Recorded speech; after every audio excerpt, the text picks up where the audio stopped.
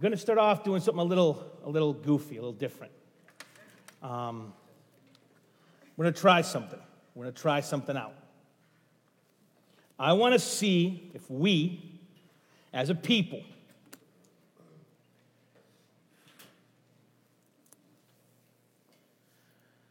can get all 10 commandments. Now, here's the rules. You got to raise your hand, okay? If you want to say one, raise your hand. We'll call on you. If you say one, you can't say another. Everyone gets one commandment you can say. There's more than 10 of us, so let's see if we can get it. So, 10 commandments. If you know one, raise your hand. Okay, let's give me one. Honor thy mother and father. Of course you would say that. Honor your mother and father next to your daughter. That's great. That's number 4. That's number 5. That's number 5. Thou shalt not kill. Thou shalt not kill. Thou shalt not murder. That's 6. Thou shalt not take any god before me. No other God before me. Number 1. Yes. Do not commit adultery. Okay, we got like 4 so far. What do you got? Do not covet your neighbor's house, his mule, his wife, anything your neighbor's got. Don't covet. That's like 5 now, right? Got 5, babe? 5 left. Oh, we got to do better than this. Miss Helen. Thou shalt not steal. That's one of them. Miss Chrissy, you're always one behind. Yeah. The Lord's name in vain, number 3. What's funny is I've done this a few times. And that's the one that always gets forgotten, number 3. That's the one that everyone always forgets. Do not use the Lord's name in vain. Okay. We got 6. Katie? Remember the Sabbath day to keep it holy. So we've got 3 of the first 4 done. What do you got, Moses? Idols. Graven images, straight up. Number 2. That's 1. So how many we have left, babe? We have 1 left. What do you think, dude? You got it? No? We have 1 left. Now, here's a funny story. Having 1 left. There's this play that my wife likes called The Crucible. They made it into a movie at some point. Well, there's been a lot of movies with The Crucible. In The Crucible, there's this great scene. Crucible takes place during, like, the Salem witch trials. And it's a small village. It's back in the 1800s. And this proper churchy dude in a proper Puritan village has an affair. And it's eating him up. He feels guilty. It's all this thing happening. And the pastor comes over and is like, he wants to become a member of the church. So he questions this new church member. Do you know this? Do you know that? Do you know this? And they ask him, what are the 10 commandments? And this guy remembers 9 of them. He goes through, da-da-da-da-da-da, and he gets 9. He can't remember the 10th one. And his wife just goes, it's adultery, John. It's the one he can't remember is the one he's breaking at the time. It's a great scene. You're like, oh, shoot. She knows, and now he knows, and she knows. It's a great scene. So which sin are we battling with, church? What's the one command we can't figure out? Is it, I don't know if it's already been said. He said it's already been said. Is it don't bear false witness on your neighbor? That's the one. Apparently, we're a bunch of liars. You couldn't remember that one. We got all 10. Today, we're talking about the 10 commandments. So here's where we are in the story. Moses, okay, so we'll do the whole thing. Abraham and Isaac. Isaac had Jacob. Jacob has 12 sons.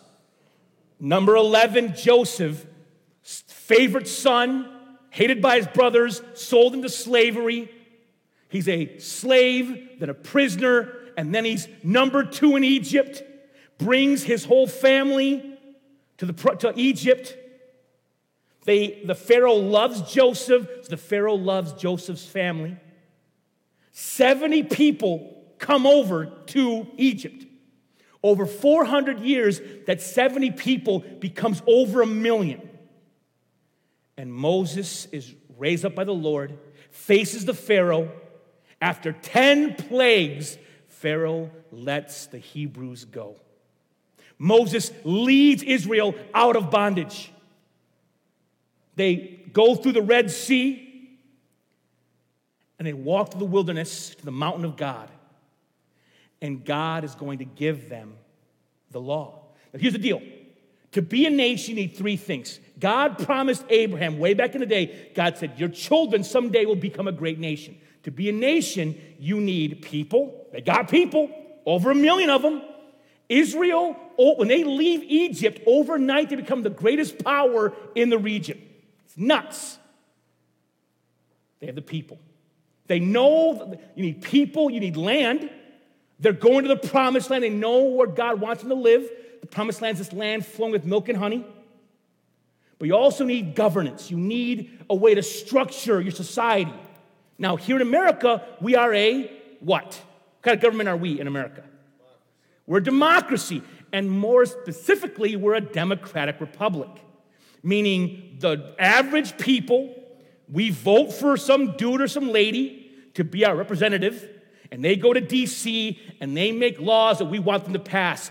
We are their constituents. And they do things because we tell them to, or we get mad or something like that. We vote them out of office. We're a democratic republic. It's what we are. We're a democracy. And in America, there is a law that separates the church and the state. Israel was not like that. Israel is a theocracy. God is their king. Like literally, there is no king on the throne. There's no president or prime minister. Literally, the God of heaven, Yahweh himself, is their leader. And he's going to give them a law, the law of God. Listen, if you're reading the Bible, it gets hard this week, just so you know. We read the Old Testament for the last 2 months, okay? Genesis was great fun. Early Exodus was awesome, Moses fighting Pharaoh. But now we get to the end of Exodus, which is all them measuring out fabric. It's so exciting. And I'm not even lying. It's literally like 10 furlongs. What's not furlongs? What's the cubits? It's all cubits and linen and brass. It's out of control. And then after that, next week, so this week is making the tabernacle, and next week is Leviticus. Leviticus is the one book that has ruined more would-be Bible readers than any book in history.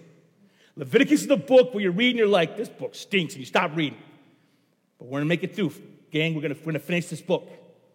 But Exodus, Leviticus, Numbers, Deuteronomy are the law of God. And the law of God is telling people, okay, so we have laws in America, okay?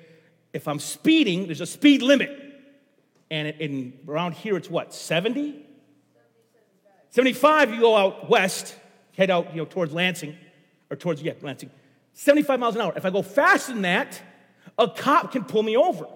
And they can give me a what? What's the penalty for breaking the law of speed limit? 5 points. A ticket. Well, I hope it's not 5 points. You got to go to court and you got to negotiate that down to fine and no points. But there's a ticket. You get a ticket. But in America, there are crimes, there are punishments, and we know how the laws work. In Israel, God gives his law, and his law governs every part of society. It tells you what to do if someone, what do you do if someone murders your kid?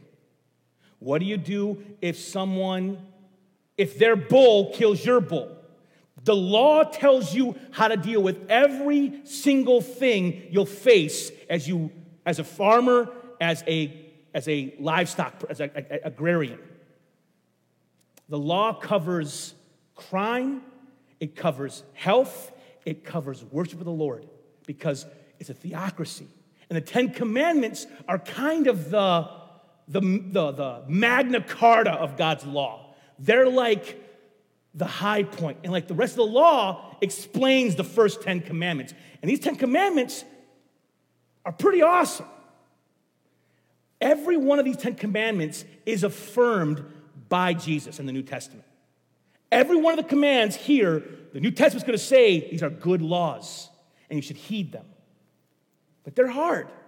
Let's walk through the 10 commandments and see how hard they are. First, You should have no other gods before me. It's hard, man. God needs to be on the throne of my heart. John Calvin once said that our heart is a idol-making factory.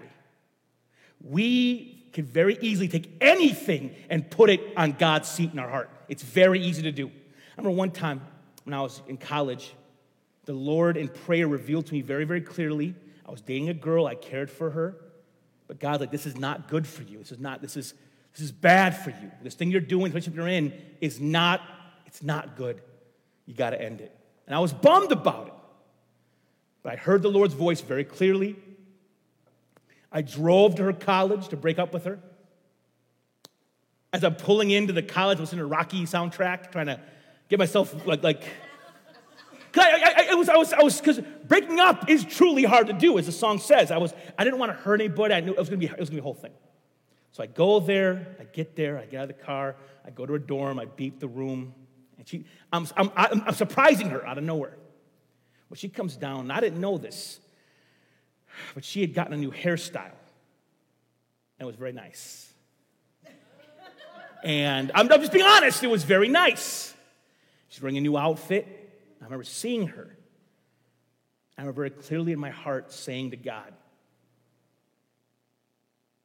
leave me alone. I want this. And that moment, I'm like, I'd rather worship her than you, Lord, because this seems like more fun. And in that moment, I broke the first commandment. It's hard.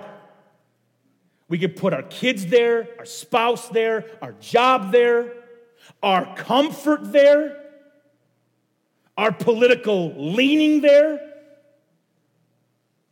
and put a lot in his seat. Next commandment says, do not worship any graven images. It's a weird one, but in America we can break this one too. God says, don't make up a statue and say it's me, basically. Don't build a golden calf and call it Yahweh, which they did after he says not to. It's very easy for us to make God in our own image. And when we do that, God says that's not okay. Number 3, Lord's name in vain. We break that one all the time. You stub your toe, oh, be the Buddha, and that's God's name in vain. Do it all the time. Or it's also using his name in vain when I call on the name of God to try to guilt someone, manipulate someone, or bully someone. As a pastor in the inner city of Flint, I have guys all the time. People call, Pastor, I need help paying this bill. And I'm like, listen, we can't help you with this bill this month. Oh, man, I thought you were a Christian. I thought you loved Jesus. If you really loved God, you would do this thing I asked you to do. They're using God to try to guilt me into something. People do this stuff. When they do, they're using the name of God in vain. They're using God as a bully pulpit to make someone do what they want to do. I have people call me and say, Pastor, or Ernesto, would you come and pastor our church? And I'm like, no, I feel called to Flint. This is where I'm supposed to be. Well, God told me you're supposed to come here. I'm like, you're supposed to tell me too. You know what I'm saying? But they're using God's name to try to guilt me to do something, and that's using his name in vain. Number 4, remember the Sabbath, keep it holy. It is hard for us to take one day of rest every week. It's hard for us to say, I'm going to take one day a week, I'm going to seek the Lord and let my body get the rest it so desperately needs. Maybe I need the money, I'm going to work on Sunday. Or whatever. Sabbath can be any day of the week. For me, it's Monday. For you, it might be Sunday. I don't know what your Sabbath day is. But for many of us, it's hard to take a day of the week and say, this day is a day for rest and the Lord. It's hard for us to do that. Number 5, honor your mother and father. I just watched a movie this week called Turning Red. It's on Disney Plus. It's a Pixar film. And in the movie, there's a really overbearing, overprotective mother in the movie. We're watching with the kids. Listen, if you have kids want to watch this movie, a warning. There's a lot about puberty in this movie. Like, after it was over, I had a lot of questions from my children about a lot of things. They're like, what were those things? I'm like, oh, no! Like, it's just a warning if you watch this movie, puberty talk afterwards, just so you know. But in the movie, there was this mother very overbearing, and we talked a lot, me and the kids talked a lot about the characters and the conflict and the story. But here's the reality of things. Our parents are not perfect. They're just people.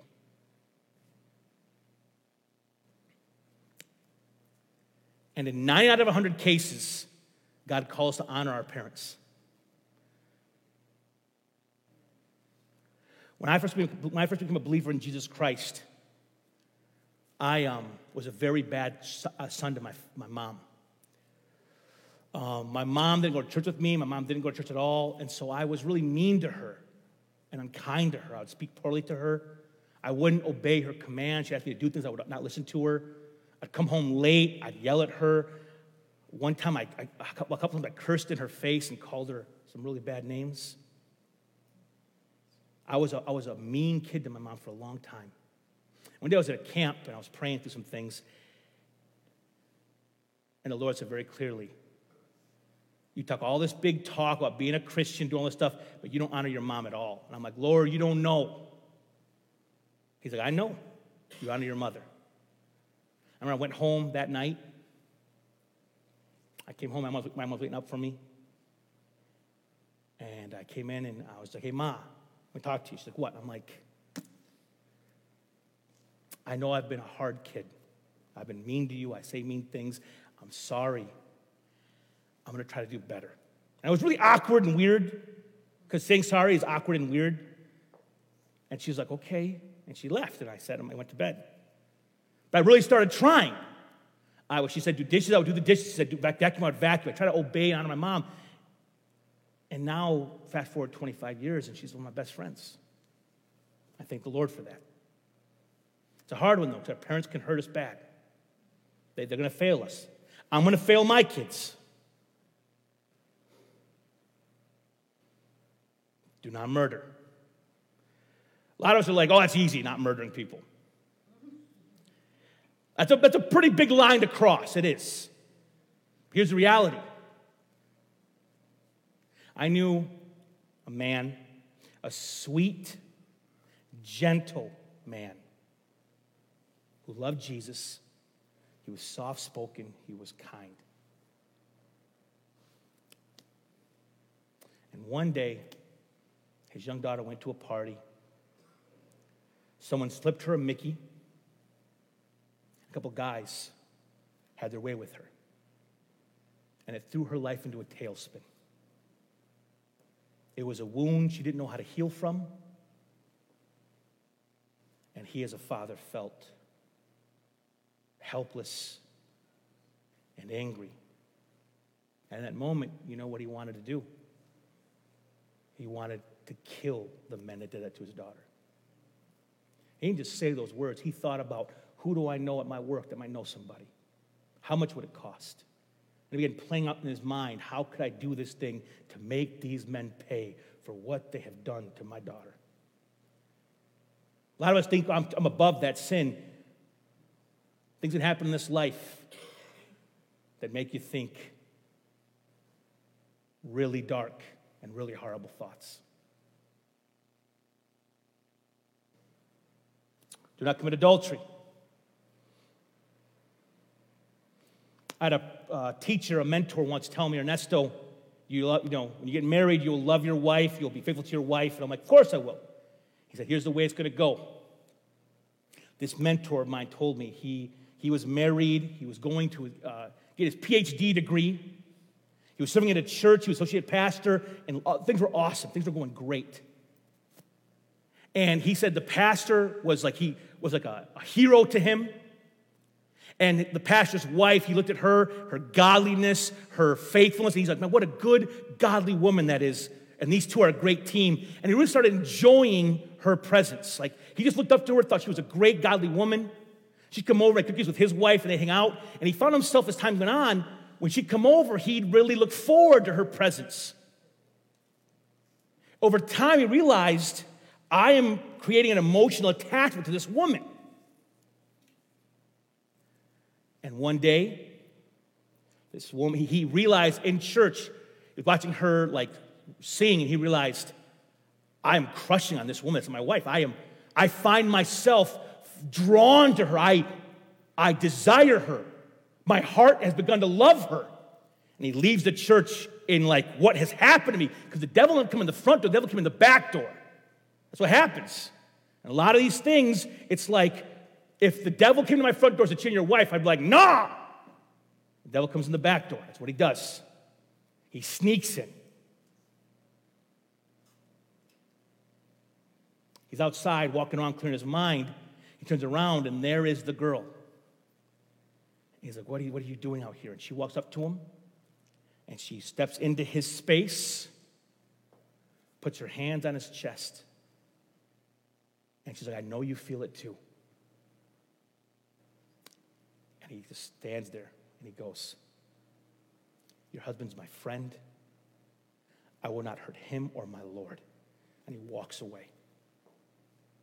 That night he can't sleep, and his wife feels him get out of bed. She comes downstairs, she's like, what's the matter? And he tells her, honey, I have fallen in love with another woman. And this champion of faith says to her husband,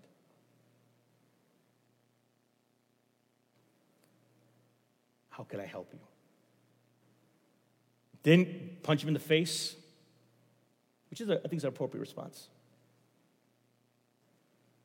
And they made it through. But he told us young pastors that story. He said to us, you guys think you're tough. The devil will find a way in the back door. He'll get into your heart. He'll get into your emotions. You must be careful because adultery can take any one of us. It can. Adultery, stealing. I used to think stealing wasn't a big deal. I used to think, I'll never be tempted to steal. You know, thievery is for the poor. It's for the wicked. Well, then one day I'm in Bible college. I get a job for the summer at Kmart. I'm the overnight stock boy. And so they lock us in and leave us at time Kmart all night long. And there's a rule in the stock that if, let's say, we put a pallet of Doritos out and there was a bag that was popped, that was free game for everybody. So people, my coworkers, there's 5 of us at night, overnight, they would take things they wanted and just throw them on the ground and break them, be like, oh, it's open, and eat it. And I saw them do that. I'm like, oh, man, you guys are shady. You're either stealing from Kmart. That ain't right. Well, after a few weeks, seeing them whenever they had any kind of inclination, just breaks and eat it, I'm like, man, that's not fair. They get all these cool snacks. And one day, I was putting them together. There's a box of Flips. You know those pretzels covered in chocolate? I'm like, those look so good. I looked around. And I was like, took my little razor knife. And I was like, oh, shoot. This bag's open. And I ate it. And when I opened the door for that, before I knew it, whenever I wanted anything, it's like, oh, shoot, that's crazy. And before I knew it, what's crazy is that sin grew. Started out small, and it got bigger and bigger and bigger. And I realized I'm not above any sin on this planet. None of us are. Stealing is tempting. It's easier to steal than to work hard and buy something, isn't it? But stealing's wrong. It's wrong. If we bring paper home from the office, a fringe benefit, stealing. Stealing. Do not lie. Do not bear false witness. Do not deceive one another. When I first got married, I used to really enjoy lying just as I thought it was funny, as a prank. I'd be on the phone with, it'd be me and Angie driving. My mom would call me, and my mom would be like, what are you doing? I'm like, oh, I'm at home hanging out, and we're in the car. I'm like, I'm lying. Like she's like, why are you doing it? I thought it was so funny to lie on the phone, and no one knew. They're little tiny lies. I just really thought it tasted good. Like, oh, no. But that's not, the thing is, listen, The Bible says that sin is pleasurable for a season, and it is. But I realize when it comes to lying, if you lie to people, you got to remember the lies you told, right? If I lie to you and tell them to lie to you, I remember the two stories so I don't mix them up. When you live in the truth, you don't got to worry about what you say because you're always telling people the truth. I told you and you all the same stories. I told you all the truth of the matter. I don't got to live always wondering, are they going to find me out? I can live in peace. I can live with my heart knowing I am clean before all people because I'm not living a lie. Because don't deceive people. And lastly, he says, do not covet. Coveting is a tough one. To covet means I see what someone else has. And it's more than wanting what someone else has. If I see someone, you know what? If I see a puppy, for a long time I see a puppy and I'm like, man, we should get a puppy someday. That's okay. You're allowed to see something nice and say, we should get a puppy like that. Or if someone buys a cool pillow, you go, I'm going to buy one of these pillows later on. It's okay to be motivated or inspired by something. Coveting something. To covet means I see what someone else has and I'm angry that they have it.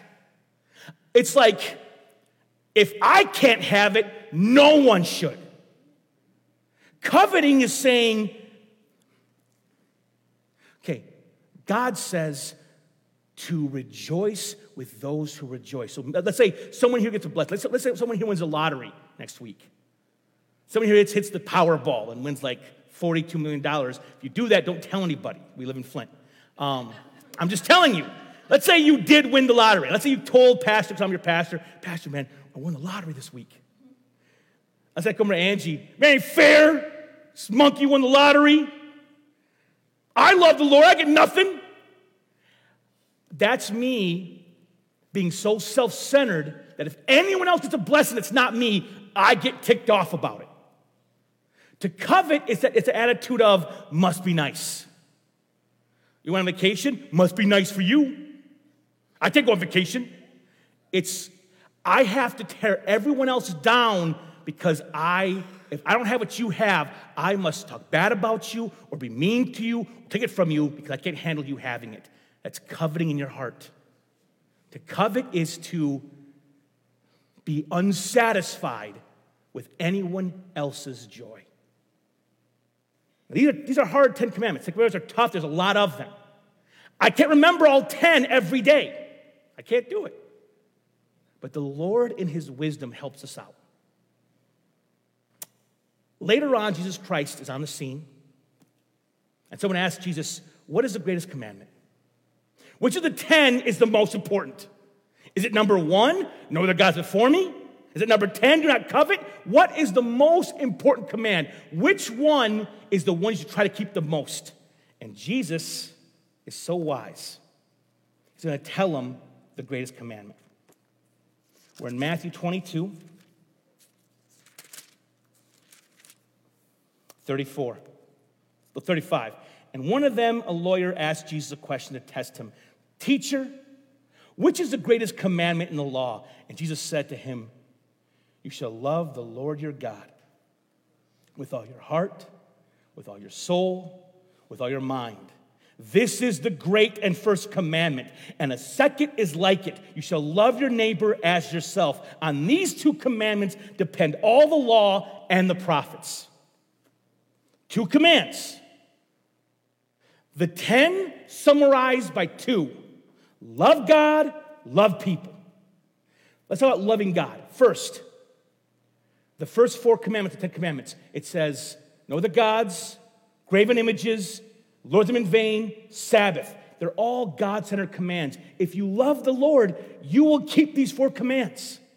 The first command from the Lord is to love God with your life and with your heart. Some part of you should be like, Lord, I love you, I honor you, I worship you, I obey you. And if that's my motivation, I'm clean.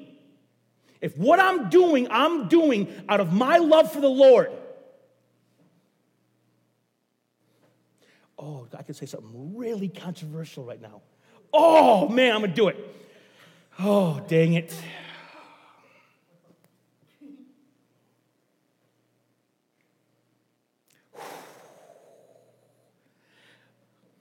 We'll do it. Let's say it. I'll say it for the next point. I'll say it, but I'm going to say it next point. Just yesterday,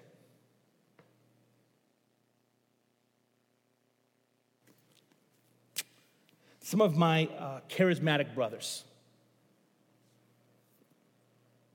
Okay, Christianity is big. Christianity, there's a lot of tribes, right? A lot of tribes in Christianity. The Nazarenes, the Methodists, the Charismatics, the Baptists, the Catholics. There's a lot of us, okay? And we're all this one big dysfunctional family. It's great.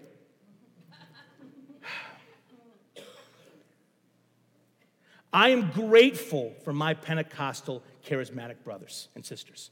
Grateful. They write the best music. Because they're so emotional, they write wonderful, beautiful, heartfelt music. I'm grateful for their love and for their faith.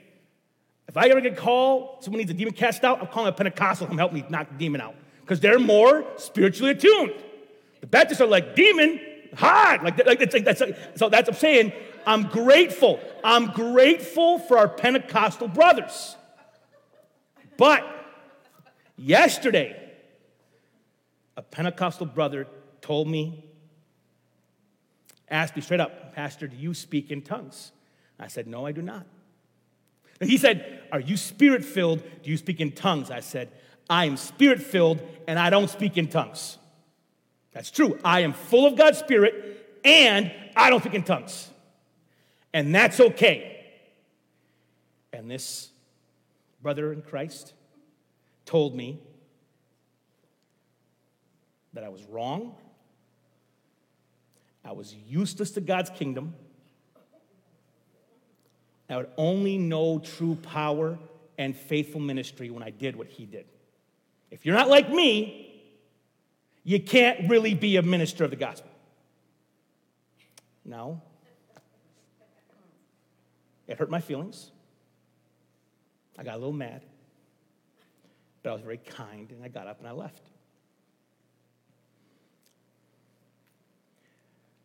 As we love God, as we seek to honor the Lord and follow him,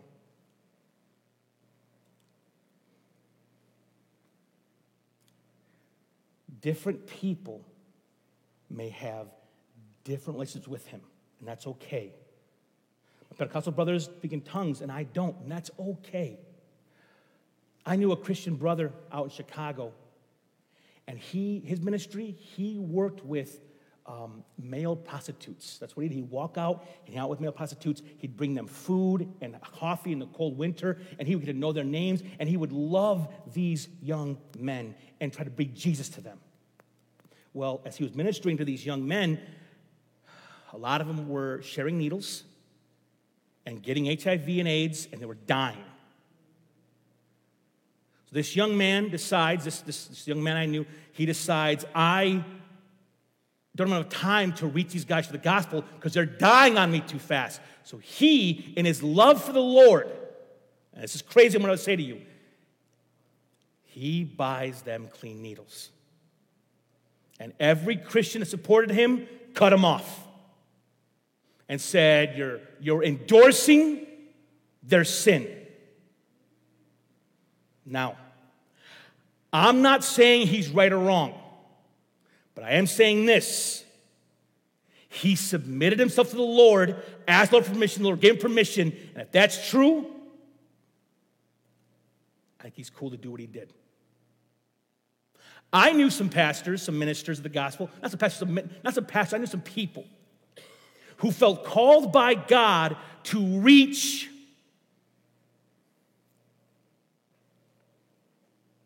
those in the pornography industry.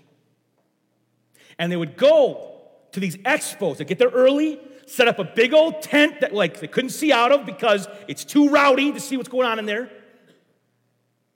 They'd go there always in pairs with their wives, they have a porta potty in their little tented area, and they would pray for all those of the expo. You could come in there, you could receive prayer, you could confess, you could just talk to people about God. And some people said, you can't go in those places. You can't go to that awful place. And I'm like, man, if they're clean before the Lord, they can. I probably couldn't do that. I don't know. That's a different calling than I have. Love God, love people. The second set of commands, the number 5 through 10, honor mother and father, steal, murder, adultery, lying, coveting. I can't love my neighbor and kill them, can I? No. I can't love my neighbor and take his stuff. I can't love my neighbor and steal his wife or his husband. Can't do it. Jesus says, if you love your neighbor, you'll fulfill the commandments. And here's the thing I want to say before we end. Sometimes Christians want to honor God, and they'll treat someone like dirt and say it's from the Lord and for the Lord. But here's the deal. If you do something hateful, if you do something cruel and say this is for the Lord, I'm going to tell you, if you do something cruel, I'm pretty confident that's not for the Lord, that's for you. God says, love God and love people. If a Christian decides, I'm going to preach Jesus by belittling, making fun of all these people, what we say, how we say something is as important as what we say. If I'm a jerk to somebody for the Lord, that's not for the Lord. That's me, who's a jerk, wants a free pass to keep being a jerk, and I'm using God's name to perpetuate my jerkiness. Not okay. It's not okay. Love God, love people. Now, I'm not saying enable people. Sometimes love must be tough. I work with addicts all the time. I have people ask me almost every day for money, for things like that. And some brothers in Christ, I know I can't give you money because I know you're going to buy alcohol with it. To give you money would not be loving you. I will not yell at you. I will not diminish you. I will not demean you. I will not gossip about you. But I can't give you this money either. I can't enable your sin. Love does not mean enable. God says, love him and love people. If you're doing those two things, you're doing pretty good. And loving people is hard because people can make it hard to love them. They can. Someone flips me off on the highway. It's hard to love that guy. My wife and I watch YouTube. Well, I watch YouTube. My wife sits next to me and is very kind. I watch YouTube and I watch these dash cam videos where a guy's driving, someone cuts him off. And I watch for like 20 minutes, and I get angry for 20 minutes. Oh, I'm like, oh, get him. Like, it's not helping me. It's not helping me at all to be a loving man because it's just amping me up for when it happens in real life. Loving people is hard, but God says if we love him, we have to love others. People who are different than us.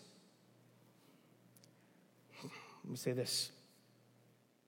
I had a lady come to me a few years back. She came to me and said, Pastor, my daughter is a lesbian. She's like, does this mean I must disown her? Because she thought the Christian move for an LGBT child was to disown them. And for a while, that was the go-to move. I've seen documentaries. I watched a documentary recently out of kids in New York City, homeless kids, all LGBT, and out of the 10 stories told, 9 of them told how their parents threw them out when they learned of their lifestyle. They said, I have no son, I have no daughter. And that was their go-to Christian move. And this lady asked me, my daughter told me she's a lesbian. Do I have to disown her? And she was so scared. And I'm like, no, you don't. She's like, she was so relieved. I don't have to disown her? I'm like, no, you don't have to disown her. I don't know when or how it became the go-to move for Christians. Something you don't know about. It's not very loving. You're dead to me. I won't talk to you. I won't care about you. I'll throw you to the wolves of the world. Not very loving. If what we're doing to honor God is hate-filled and cruel, maybe it's not actually honoring God. That's all I'm saying. So we have 10 commandments. They're good commandments. They're there to help us. Those 10 commandments are summarized in 2 commandments. We love God and love people.